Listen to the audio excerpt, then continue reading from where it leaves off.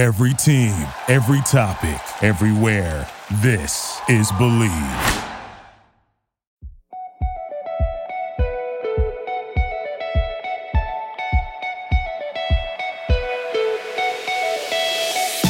Welcome to Show Me How Good It Gets. I'm your host, Malvika.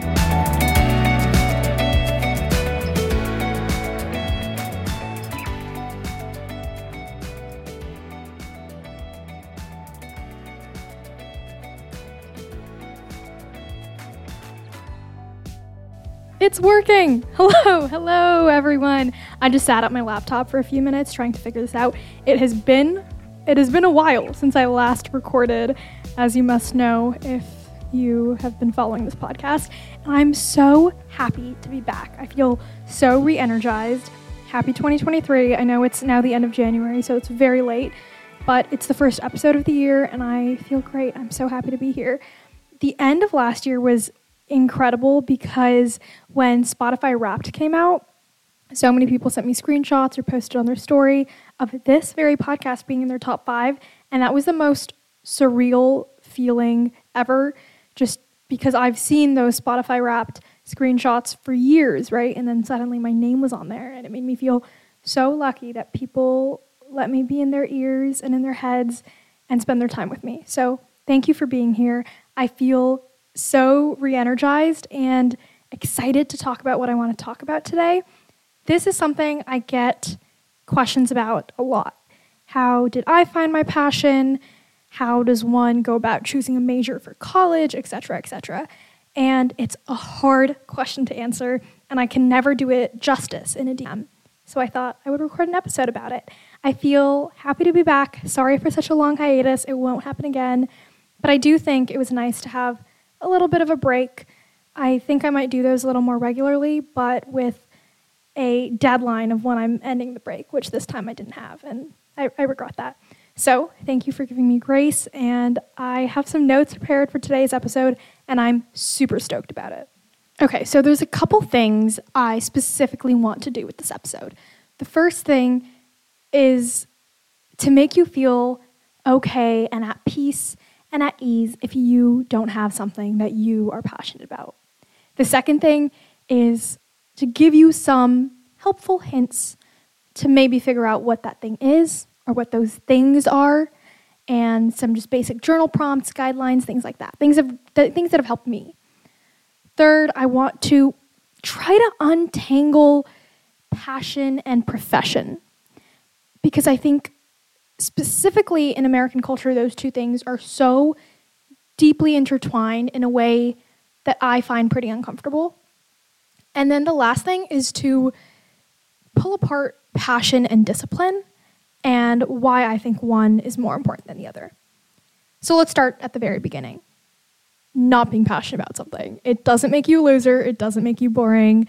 And I'm going to tell you a little bit of background about myself and my own journey with finding my passion, which, spoiler alert, you're going to figure out I think is overrated, is the word I'm going to choose there. Okay. When I was a lot younger, I felt so anxious that so many people knew exactly what they wanted to devote their lives to.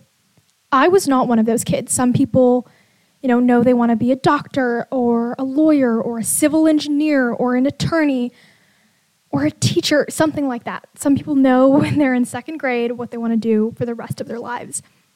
My mom was one of those people. My mom, from the time she was a little girl, knew exactly what she wanted to do. I have never been like that. And I found that was a huge insecurity of mine because it made me feel uninteresting, I think. So growing up, and I think as a kid also, it's so easy kind of to have passions. Like if you're interested in cars, that's the gift you get every year for your birthday and for Christmas. And if you're interested in dinosaurs, then your parents take you to the National History Museum and you watch Jurassic Park a lot. Like it's easy, right? And then you get into middle school, maybe high school, and then people start saying, what are you going to major in? You're going to major in what you're really passionate about, right? So for some people, that's writing, that's literature. For some people, it's music or art or dance or pre-med because they're going to be a doctor. I literally had no idea. And it was something that plagued me for a lot of high school. Was everyone kind of knew, or it felt like everyone knew what they wanted to do and how they were going to monetize their passion. And I had no idea. And I was interested in things. I liked reading about things. I found some people cool, but I just had no idea. And kind of in 11th grade, I started to really like math, and I credit that to some amazing math teachers. And one of my math teachers said, hey, you should look into pursuing engineering. And of course, I grew up in the Bay Area, so there was just more of a push towards STEM fields. So there's that. And my dad was an engineer, and it was really vague, but it was interesting. And I started to look at engineering schools. I found this one school in Needham, Massachusetts called Olin College of Engineering. It was an all-engineering school, and I thought, how lame, how lame, and then I went and visited, and I fell in love with it. I had some preconceived notions about engineering, but then I visited, and I found that place so cool. I found it so inspiring, the way they kind of took engineering apart and made it problem solving. I found incredible. I mean, I get like tingles up my spine when I think about the first time I walked onto campus, because it felt right. And I've always been a vibes person, and I was a little nervous about socially how it would be to just be surrounded by engineers and all this stuff. But I felt pretty good that I could devote the next 4 years of my life to engineering. Again, I wasn't really over the top passionate about it, and actually a huge insecurity of mine was that a lot of people there had been taking microwaves and cars apart since they were 6 years old. Like, that was their whole thing, their whole life. They were in robotics and stuff like that, and they were gonna be an engineer. I was not like that. So again, huge insecurity, because I kind of ended up here because I thought problem solving was cool, and I liked my math class, and I wasn't great at physics. So really, all in all, I still felt a whole bout of imposter syndrome because I wasn't passionate like everyone else. I arrived onto campus, and things were hard for me. Like, I remember some of my first classes, and everyone kind of knew things from their robotics programs that I didn't, and it freaked me out. It was hard, and it was challenging, and I didn't find my thing. And I made friends with people who also didn't have their thing. I made friends with a lot of people who also were not in robotics and felt a little lost, and that was super comforting to me, that there were other people just like me. But then throughout those 4 years, people kind of started figuring their thing out. People started to figure out, engineering is this huge, vast thing, and a lot of my friends were like, and I have found my little niche within it. I had friends who worked in music. I had friends who worked in design, and slowly my people were starting to find their niche, and I was so happy for them, and I was so jealous because, again, right, like, I haven't found my thing at this point, and I felt like crap about myself. And slowly over time, I'm starting to do internships, and I'm liking what I'm working on. It's interesting. I derive value from it. I'm learning all this stuff, but I don't find something that I want to talk about till I'm blue in the face. And I'm so insecure about that. And this is, I guess, sounding pretty dramatic, but it really felt, I felt like there was something wrong with me. I was like, I'm interested in things. I like learning. Why can't I find one thing that sets my soul on fire? And, anytime anyone asked me, like, what do you want to do after graduation? I kind of shrugged because I couldn't figure out that one thing for me. And again, this kind of goes back to, in our culture, passion, profession, so intertwined. And I think there's more pressure on your first job out of college than there should be. I really, really, truly believe your first thing out of college should just be something that you're learning in and you're getting to meet cool people in. Anyways, that aside, have you noticed how when you first meet someone at a party or something, you're like, oh, what do you do? You don't ask, like, what do you love doing? What are your hobbies? What are your interests? What do you do on the weekends? It's a lot of our identity is wrapped up in what we do 9 to 5, Monday through Friday, to make some money. And I think that freaked me out closer to the end of college because I didn't have that one thing that I knew I would love doing day in and day out. I'm going to touch on this later because I think that is really, it's a big thing to look for out of a job anyways. So at this point, I'm pretty lost, pretty stressed. I think this is close to the end of my sophomore year of college. The pandemic has hit, so I'm spending a lot of time at home. I was interning at a place I really loved, doing some data science research work, and I began to present at these like international research conferences. And I found that awesome. I really enjoyed that. I enjoyed being a panelist. I enjoyed presenting my work, hearing other people talk about their work. There was something specifically about science where, you know, you're working on a research project, and for a second in the world, you're the only person that knows this very, very niche thing about this thing you're researching. And I loved that. I enjoyed that, okay?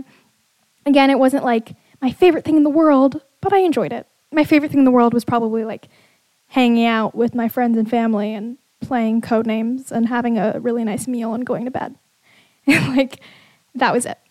And at this point, I'm figuring out what I want to do post-college, because it's all everyone is talking about. You know, people are starting to get return offers from companies and figure out where they're going to settle down after college. So I'm pretty stressed. I'm pretty in my head. At this point, I'm also getting into podcasts and audiobooks a lot. And I listened to this book. It's a book called Designing Your Life by Bill Burnett and Dave Evans. Great book. Highly recommend. I found it really easy to listen to via audiobook, so I recommend that. And something they say in that book really resonated with me. They say, follow your curiosity. Forget about finding your passion, follow your curiosity. And I loved this. I think something about, quote unquote, finding your passion, it sounds like people are telling you that there is a rock, and under the rock, there is your passion that's specifically set aside for you, but this rock is in a huge forest full of other rocks, and you just have to go and turn up rock after rock after rock till you find your thing, and then all your problems are solved because you've found your thing. Versus following your curiosity is kind of a lifelong, really beautiful journey, and it can pull you in different directions, and it makes life feel less linear and more modular. It really worked for me, that concept. But again, it was still pretty daunting in a different way than finding your passion. It was still like I didn't know where to start. And then at this point, I read a lot of things, right? But I read John Green's The Anthropocene Reviewed. And he has a quote in that book that says, pay attention to what you pay attention to. And this was everything for me. This is a huge flip switched in my brain. A switch flipped in my brain. What did I just say? Something flipped. God, I'm losing it. Okay. A switch flipped. A flip switched. A switch flipped. Yeah, that's correct. Now I've said it too many times and I don't know which one is correct. But it was this huge light bulb moment for me, because then I got to start thinking about what I pay attention to, what I, read in my free time, what I'm interested in. And I realized I was listening to a lot of tech podcasts and reading a lot about sociology in tech and sociology, tech and ethics, technology and communications, technology and social behavior, how the technologies we use impact us on a daily basis, how it changes our psychology, how it creates different political structures. And I realized I found it very interesting. And I realized it was something that I could spend a long time working on. While all this is happening, I'm reflecting a lot on the projects I'm doing at Olin, the research I was working on as an intern. At this point, I start to work at NASA as an intern. And I'm realizing I really enjoy research. And I'm realizing all the stuff about reading about technology is cool. I'm realizing I love long-form projects. And every time I have a project that's only a semester long, I get a little bit frustrated because I want to work on it a little more. And so I'm paying attention to what I'm paying attention to, and I'm following my curiosity, and I start Googling PhD programs. This was like a really beautiful time for me because I start finding programs that scare me because of how perfect they seem. I start finding programs that make me want to close my laptop and run away and be like, okay, well, now I found this thing that I love, and if I don't get into it, it's going to be devastating. And it was so challenging to be like, okay, even though they say they prefer master's students, I'm going to apply. I have to credit this to my mom, who I would just like cry to her all the time and be like, I'm never going to get them. And she was like, well, why don't you just apply? Like, and I did. And I got into my dream program at Northwestern, where I am now. And it was amazing. Like I, on a day-to-day basis here, I go to class or I have readings, and I'm really enjoying the work that I do. I'm really enjoying my research, and I feel really lucky to have found a place that I feel like I fit. And I feel like I'm good at it. Like that's a great, great feeling. And I'm happy. What I want to say here, though, is I get a lot of comments on TikTok or questions in my DMs that are like, I'm so jealous that you were so passionate about this thing that you like work so hard at it. Or I posted a vlog a while ago where I was like doing a lot in a day, and someone commented like, I wish I was this passionate about something to like wake up early and do it. And like people in my life have said this to me too. And I want to say like, yes, I love what I'm doing. I find it really wildly interesting. Most days I wake up and do it because of discipline, not passion. And I really want to talk about this because I think passion and discipline are two different things. And I think discipline is 100 times more important. I think if I had to choose between the two, 10 times out of 10, I would choose discipline. If I had to bet on someone who was really passionate or bet on someone who's really disciplined, I would always choose the latter. Because that is so important. Like work ethic, really throwing yourself into what you do and doing it 100%. Something I'm really trying to work on these days is, I heard this mantra a while ago that was, how you do anything is how you do everything. And I'm really trying to channel that into my work. Because a lot of times, even in a research project I really love, there are tasks that I hate. And it's like 30% of it or 20% of it. It's not a majority, but there's stuff I don't like to do, but you have to kind of do it anyways. Like that's just what being an adult is. And that doesn't mean I'm less passionate about it or less interested in it. But I just want to make that distinction really clear. Finding something you're passionate about doesn't mean that every day is going to be roses and sunshine and unicorns and rainbows. It does mean that you have an end goal that is really beautiful and really exciting to you. And of course, this is grad school, so this is really different than finding a first job. And I want to say the job offers I got and the jobs I applied to, I was not passionate about. But I'm going to detail, while I was applying to grad school, I was also applying to industry jobs, and I'm going to detail what I was looking for when I was applying to jobs. So this is now out of my grad school area. This is now I'm talking about, if you're going into industry, how to find something for you. Firstly, your life is not a rom-com. In all the rom-coms, they're like 24 years old and have a dream job in their dream city, and they are making so much money and, all that stuff. Your life is not that. Your first couple jobs are usually not your dream job, and they're just things that are a means to an end. You should be learning, you should be meeting cool people, and that's what it should be. So don't put a lot of pressure on your first job. There's a lot of mantras I can tell you here. There's, this really popular one that's going around right now, which is work to live, don't live to work. I like that one. If you are someone who really views work as a means to an end, that is okay. And I would recommend the podcast episode, The Case Against Loving Your Job on the Ezra Klein Show. I think it's really well done, and I think you could find a lot of value from it. For me, senior year, when I was looking at jobs in case I didn't get into grad school, here is a list I had in my journal, and it's kind of journal prompts, if you will, that I was thinking about when I was applying to jobs. It was not so I could find a job I was super duper passionate about. It was to find a job, period. I asked myself, what can I do to help other people? I asked myself, what lifestyle do I like? I said, what are my values? And I said, what do I find intolerable? Another question could be, what do I want my days to look like? That I find a little more difficult because, most people just don't want to be sitting at a laptop 9 to 9 a day. But, if you're looking for a remote job or something like that. That's also a great question. The first question, what can I do to help other people? Under that, I kind of just listed my skills, tools I learned through undergrad, skills I had that, could be hireable. What lifestyle do I like? This, I think, is a great question to ask if you're, looking for something remote versus non-remote.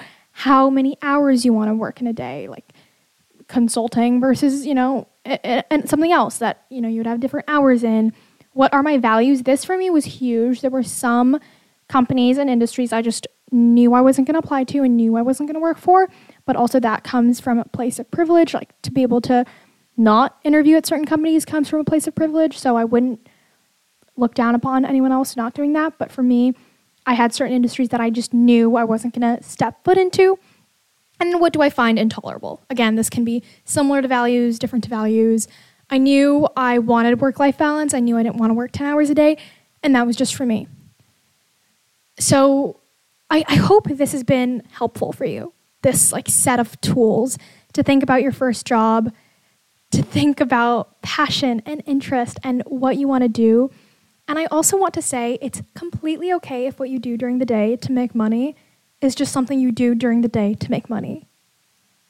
You can still follow your curiosity, pay attention to what you pay attention to, find your passions for hobbies. And I think that that's so fun and beautiful. And I want this episode to be of just as much of value if you already have a job and a career and feel really set on that path, because that should just be a part of your life.